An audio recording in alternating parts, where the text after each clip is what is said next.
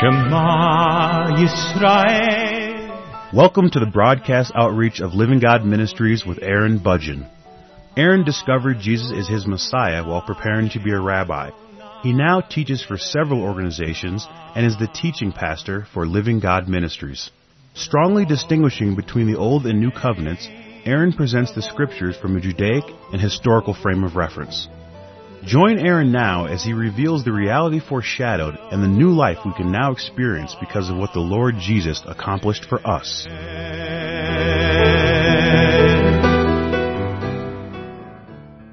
I'm presenting a verse-by-verse study through the Gospel of John, and this is the 109th program in this series. I'm in the Gospel of John, chapter 17, verse 12.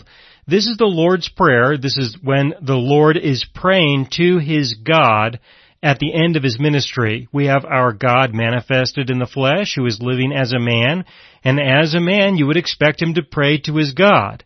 So He is expressing this prayer. In the previous verse, verse 11, He prays that His disciples would be one with one another. This is only going to be possible if they believe the same things, if they are bound together by the same truth that God has revealed to them. Jesus has held them together by being the definer of truth in their lives up to this point during His ministry. They have been bound together with one another. They are unified by the common belief that God has sent Him, that He has been telling them the words of God. They, of course, believe that He is the Messiah. There are a number of things that they share in common when it comes to what they believe. When Jesus was present with them, He was the definer of truth, and so they were bound together by a common truth. This is what will establish unity. And if what people believe really is true, then they will live on the basis of reality, and they will be bound together in unity with their God. But if what a person believes is not true, then by default, they are living in fantasy, and while they might be able to find others who have the same beliefs as they do, they may be bound together with them, they may be unified with them, but they're unified on the basis of a lie, on the basis of a deception, on the basis of something that is not true. They are not living in reality together. They're living in a common fantasy. Now, continuing into John chapter 17, verse 12, Jesus said, "While I was with them in the world, I kept them in your name." He was able to hold them together, keep them together on the basis of their God, on the basis of the truth of their God. To say in your name means that He was holding them together not in the name of Jesus, but in the name of the God of whom we have no name. We don't know what His name is. We know Him for who He is, but we don't have an explicit name. We have a number of names that can be used in order to describe Him, but He cannot be described in any singular capacity, so we don't have a single name for our God. But Jesus has said that He was able to keep them together while He was in the world by having them unified with the true and living God, and He accomplished this by conveying the truth that the living God told Him to convey to these people. Continuing in verse 12, "Those whom you gave me, I have kept." And I explained in previous programs that the way that the disciples, that anyone is given to Jesus in this context, the way that God gives people to Himself is He initiates by revealing the truth that He wants people to believe. Those who believe are the ones who respond to what He initiates, and when they believe the truth, He by default gives people to Himself according to that criteria, according to that category of truth. So it is a decision of God, and it is a decision of people. It is our decision to decide if we are going to believe the truth that He has revealed to us or not. And if we reject the truth, then we are not going to be in a relationship with our God. He will not have us in His life. Therefore, He does not give us to Himself, because He only wants those people who will respond to the truth that He reveals. Again, continuing into verse 12, and none of them is lost except the son of perdition, that the scripture might be fulfilled. And he's referring to Judas, the one who betrayed him. I spoke about Judas a little bit in the previous program, that it is likely that Judas betrayed Jesus because he wanted Jesus to be in a position where he would have to take the role as the Messianic king, or he would be killed. It appeared that Judas did not expect that Jesus would allow himself to be arrested and killed, that he would allow himself to be executed. Now, with this assumption, it would mean that Judas believed that Jesus was the Messiah. Judas believed that God sent him, that he came forth from God. Judas believed the things that Jesus had to say, that he taught, with the exception of this one little item. Jesus was unwilling to take the role as the Messianic king because the majority of the people in the land rejected him as the Messianic king. So he decided he would not force himself upon the people of Israel and take his rightful place as the Messianic king by force. This apparently was a disagreement between Judas and Jesus. Judas wanted him to take the position no matter what, and Jesus refused to take that position unless certain conditions were met. And those conditions were not met.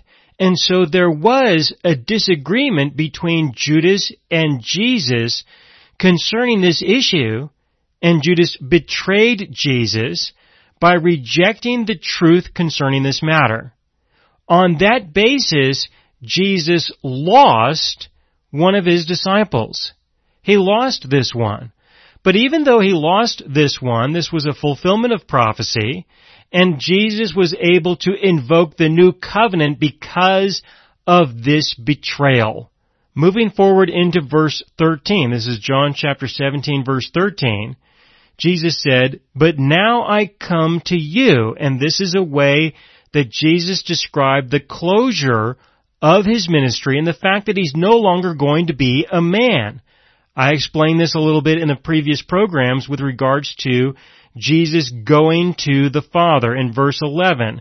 "And I come to you, Holy Father." He was going to end his life. His life was going to come to an end. His life as a man was over. Our God manifested in the flesh to live as a man. He did it, and now it's over. Who he was that people could recognize as Jesus was now going to end, and God is going to unify himself in this abstract way. And he is going to be one. He's going to be one person, one individual, one God. When Jesus dies and resurrects from the dead, that is the end of our God living as a man.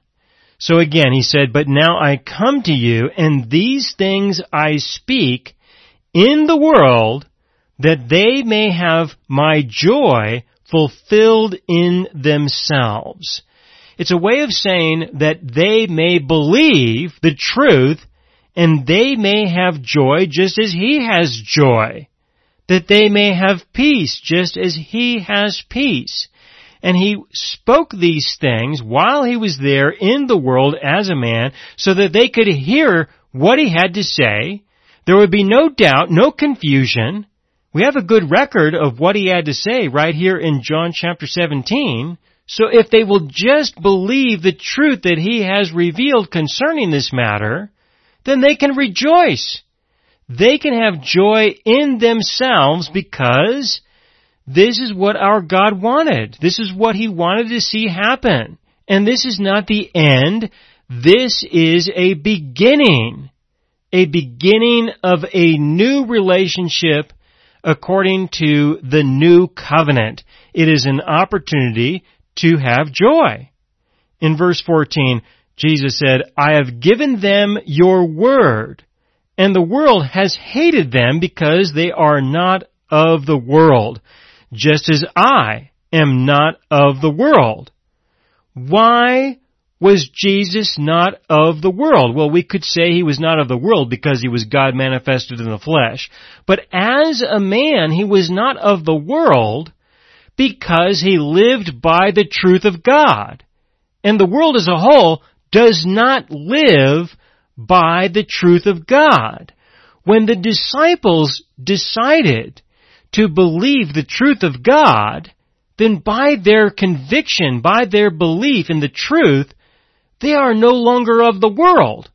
They are no longer going to belong to the world. They're not going to be a part of the world. They're definitely not going to be accepted by the world. The world will reject them. They will be hated by the world just because of what they believe. You also, when you believe the truth, you are going to be rejected by those who do not believe the truth. And it turns out that the overwhelming majority of the people who are in the world, especially those who are alive at the same time you are, those people, in general, reject the truth of God. And because this is the overwhelming majority, we can just simply say that this is the world. By default, there will be very few people who will embrace the truth of God. And there are many reasons why this is, and I spoke about this at the beginning of John chapter 17, when I began the messages in John chapter 17. For example, I gave a description of two different types of people. I divided people up into the irresponsible and the responsible, just to establish some kind of a definition. And both of them can be classified as being part of the world. The irresponsible would be easy to identify. These are people who fundamentally live by dishonesty. That's a way to describe a large portion of the people in the world. That people live by dishonesty, by lies, by deception, by manipulation. That the way that they solve the problems of life that they are confronted with is through using dishonesty, by using manipulation, by using dishonest ways of trying to live off of the labor of somebody else, just to give you an example. And then you have the responsible. They are people who will assume responsibility for themselves, but that does not automatically mean that they live by the truth. That just means that they have made a decision to engage the world and solve the problems of life in a legitimate way. And they will do this through honesty and through genuine relationships with other people by making agreements and fulfilling their part of the agreements. That these could be classified as responsible kinds of people. But this will not automatically mean that they are going to respond to the truth of God in a positive way. It just means that they are solving the problems of life in ways that they do not cause harm to other people or steal from other people or deceive and manipulate other people. This is a way of describing how people will relate to one another. But when it comes to the relationship with God, these are people that will often embrace the old covenant but not necessarily the new covenant, because the old covenant is compatible with a responsible way of life. You do what you're supposed to do and you'll be rewarded. You'll receive proper compensation for the work that you perform. And in the Old Covenant, this was how God defined a relationship between himself and, in this case, the nation of Israel, where he said, if you will obey my commandments, then I will bless you. And this is appealing to those who want to live a responsible life. For those who want to live irresponsibly, this is not appealing at all, because they already live their lives by dishonesty, by not doing what it is that they should be doing. And so the offer of blessings from God for you doing that which is right just doesn't make any sense to these people. It doesn't have a place in the way that they solve the problems of life. But for the responsible, that can have a place. Unfortunately, this leads to other kinds of problems that need to be solved. For example, you're never going to obey the commandments to the satisfaction of God. And so this will never be accomplished. And so the people who pursue this way of life will have to look for other alternatives.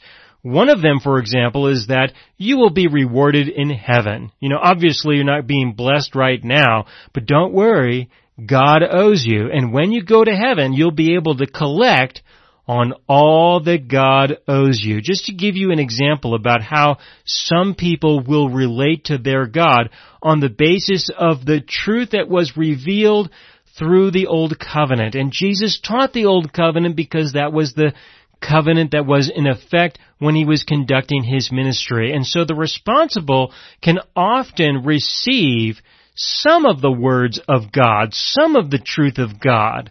But unfortunately, people get bound within the structure of the Old Covenant, and through that, they become resistant to the truth of the New Covenant and the new relationship that gets defined because he remembers our sins no more, and we are set free from the law because he fulfilled the demands of the law through his death on our behalf. So the people who can perhaps be described as the responsible, they have their own obstacles to get through when it comes to resting in the truth of God. Another way to understand the obstacle is that a person can develop an incredible amount of religious pride. When the responsible pursues religion, they can esteem a tremendous amount of pride because they live in honesty, because they live in integrity, because they live doing that which is right and not doing that which is wrong. They don't deceive people and manipulate people and steal from people. That's not how they live. So what do? They compare themselves with the irresponsible, with those who do live that way. So you have a large portion of the world who live on the basis of deception and lies. These are people who are going to hate you. And the responsible, those who compare themselves with these irresponsible people, they don't live that way, but they are going to hate you also because in the New Covenant, we take all of that away. The New Covenant is based on what our God has done for us, not based on what we do for Him. And when you take the law away through forgiveness, and when you establish a new way of life according to the inheritance and not by the law, well, then you're going to take away a person's opportunity to compare themselves religiously with those wicked, sinful, evil people who live irresponsibly and definitely reject God in an absolute and overt way. You're going to take away these people's opportunity to esteem their religious pride by saying that they are good and others are evil, even though, well, they're not so good. They're evil as well, but they have deceived themselves into believing that they are good enough, that they obey enough, that they have repented enough. Well, there's never enough, not according to the standard that Jesus presented when He was conducting His ministry, and He did that for the purpose of getting people to understand that there is no hope outside of the grace and mercy of God, that we really do need another covenant to live by. And that is a struggle for the religious, and the responsible people will find religion appealing. Both of these groups of people are going to hate you for their own reasons. The irresponsible kinds of people, they're going to hate you just because you expose the truth. Just because you are a representative of God, and their entire existence is based on a denial of the existence of God, a denial of the truth that God has revealed. So just by your existence, they will hate you because you expose them for who they are as wicked, sinful, dishonest, manipulative thieves who live off of the labor of other people, and they live in an overt way, openly rejecting the existence of the true and living God. And when you exist as a testimony of the true and living God, that He is real, and that He is alive, then you expose who they are. You expose them for being evil. They will hate you because you expose them. That is why they will hate you. They will hate you for many other reasons too, perhaps. It depends on the individual. But in generalities, just to speak in a general way, these kinds of people will hate you just because you exist. Just because you are. You exist as a person who believes in God. Now the responsible, they won't hate you for that reason. They'll hate you for other reasons, such as the exposure that they are not as perfect as they claim to be. If you live by the truth of God, you will live as a testimony that no one can be perfect, that no one can be good enough, that everyone needs to live only by His grace and mercy. And when these religious people live by a form of law, when they live by a form of good and evil, when they compare themselves with others on the basis of they repent, they obey, they don't sin like these other people, and you exist as a testimony against them to say, yeah, well, you sin in other ways. You still are not perfect. You are not sanctified. You never will be. When you exist as a believer in the truth of the new covenant, this is part of the new covenant. It is the difference between the old covenant and the new covenant. And most of these responsible religious people, they live by the old covenant even though they believe that they are living by the new. They really are not. They are truly living by a form of the old covenant. And for those of us who embrace the truth of the new covenant, our very existence is a testimony against them, and we expose the truth of their failure to be as perfect as God or perfect enough, and we expose the truth that even though they may have a tremendous amount of pride comparing themselves with others, they are just as bad. And we expose that. When we exist on the basis of truth, then they will hate us as well. For example, when we testify that God does not hold our sins against us anymore, that is offensive to the religious because they want God to hold sins against them. That's what gives them the reason to invoke their confessional system to get right with God. That's what they use in order to control and manipulate other people and motivate them to change because, of course, God will not have fellowship with them if they don't change, if they don't become holy like these other people are. When we believe and we testify of the complete forgiveness of sins, we take these things away from the religious people. They will hate us. They hate that. So the world will hate those, by default, who believe in the new covenant, who live by the truth. Now, Jesus is not in the world anymore, so they can hate Him all they want, and He doesn't have to be a part of that at all. But you, on the other hand, you are in the world. And the world has access to you. And they can hate you, and they can find ways to cause disruptions in your life and pain in your life. They can find ways to hurt you. And these are the people who God sends us to that they may be saved. God sends us to the world, to the unbelievers, to the irresponsible, to invite them to believe in the true and living God. He sends us to these people who are going to hate us.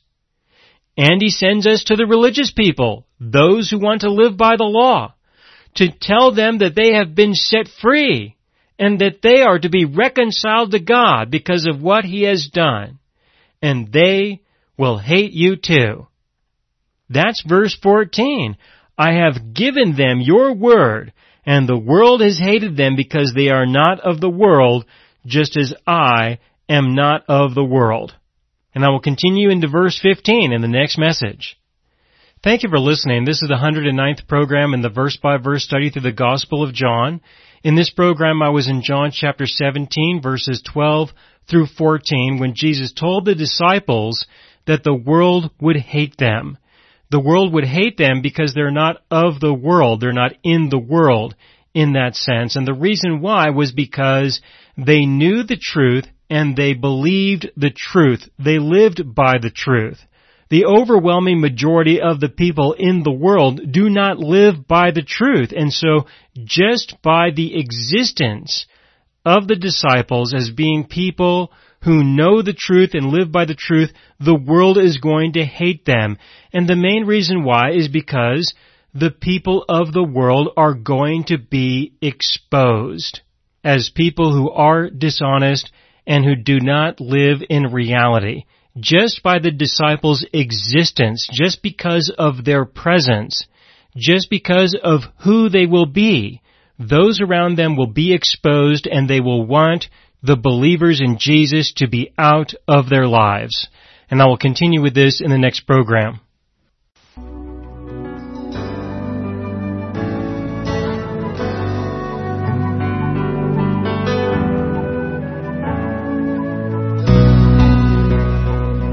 You have been listening to the broadcast outreach of Living God Ministries. You can hear all of our programs for free through our radio archive at livinggodministries.net. That is, livinggodministries.net. Do help us develop new radio programs and continue broadcasting on this and other radio stations. Send your contributions to Living God Ministries, P.O. Box 38353, Colorado Springs, Colorado 80937, or use the donation link on our website, livinggodministries.net. That is, livinggodministries.net.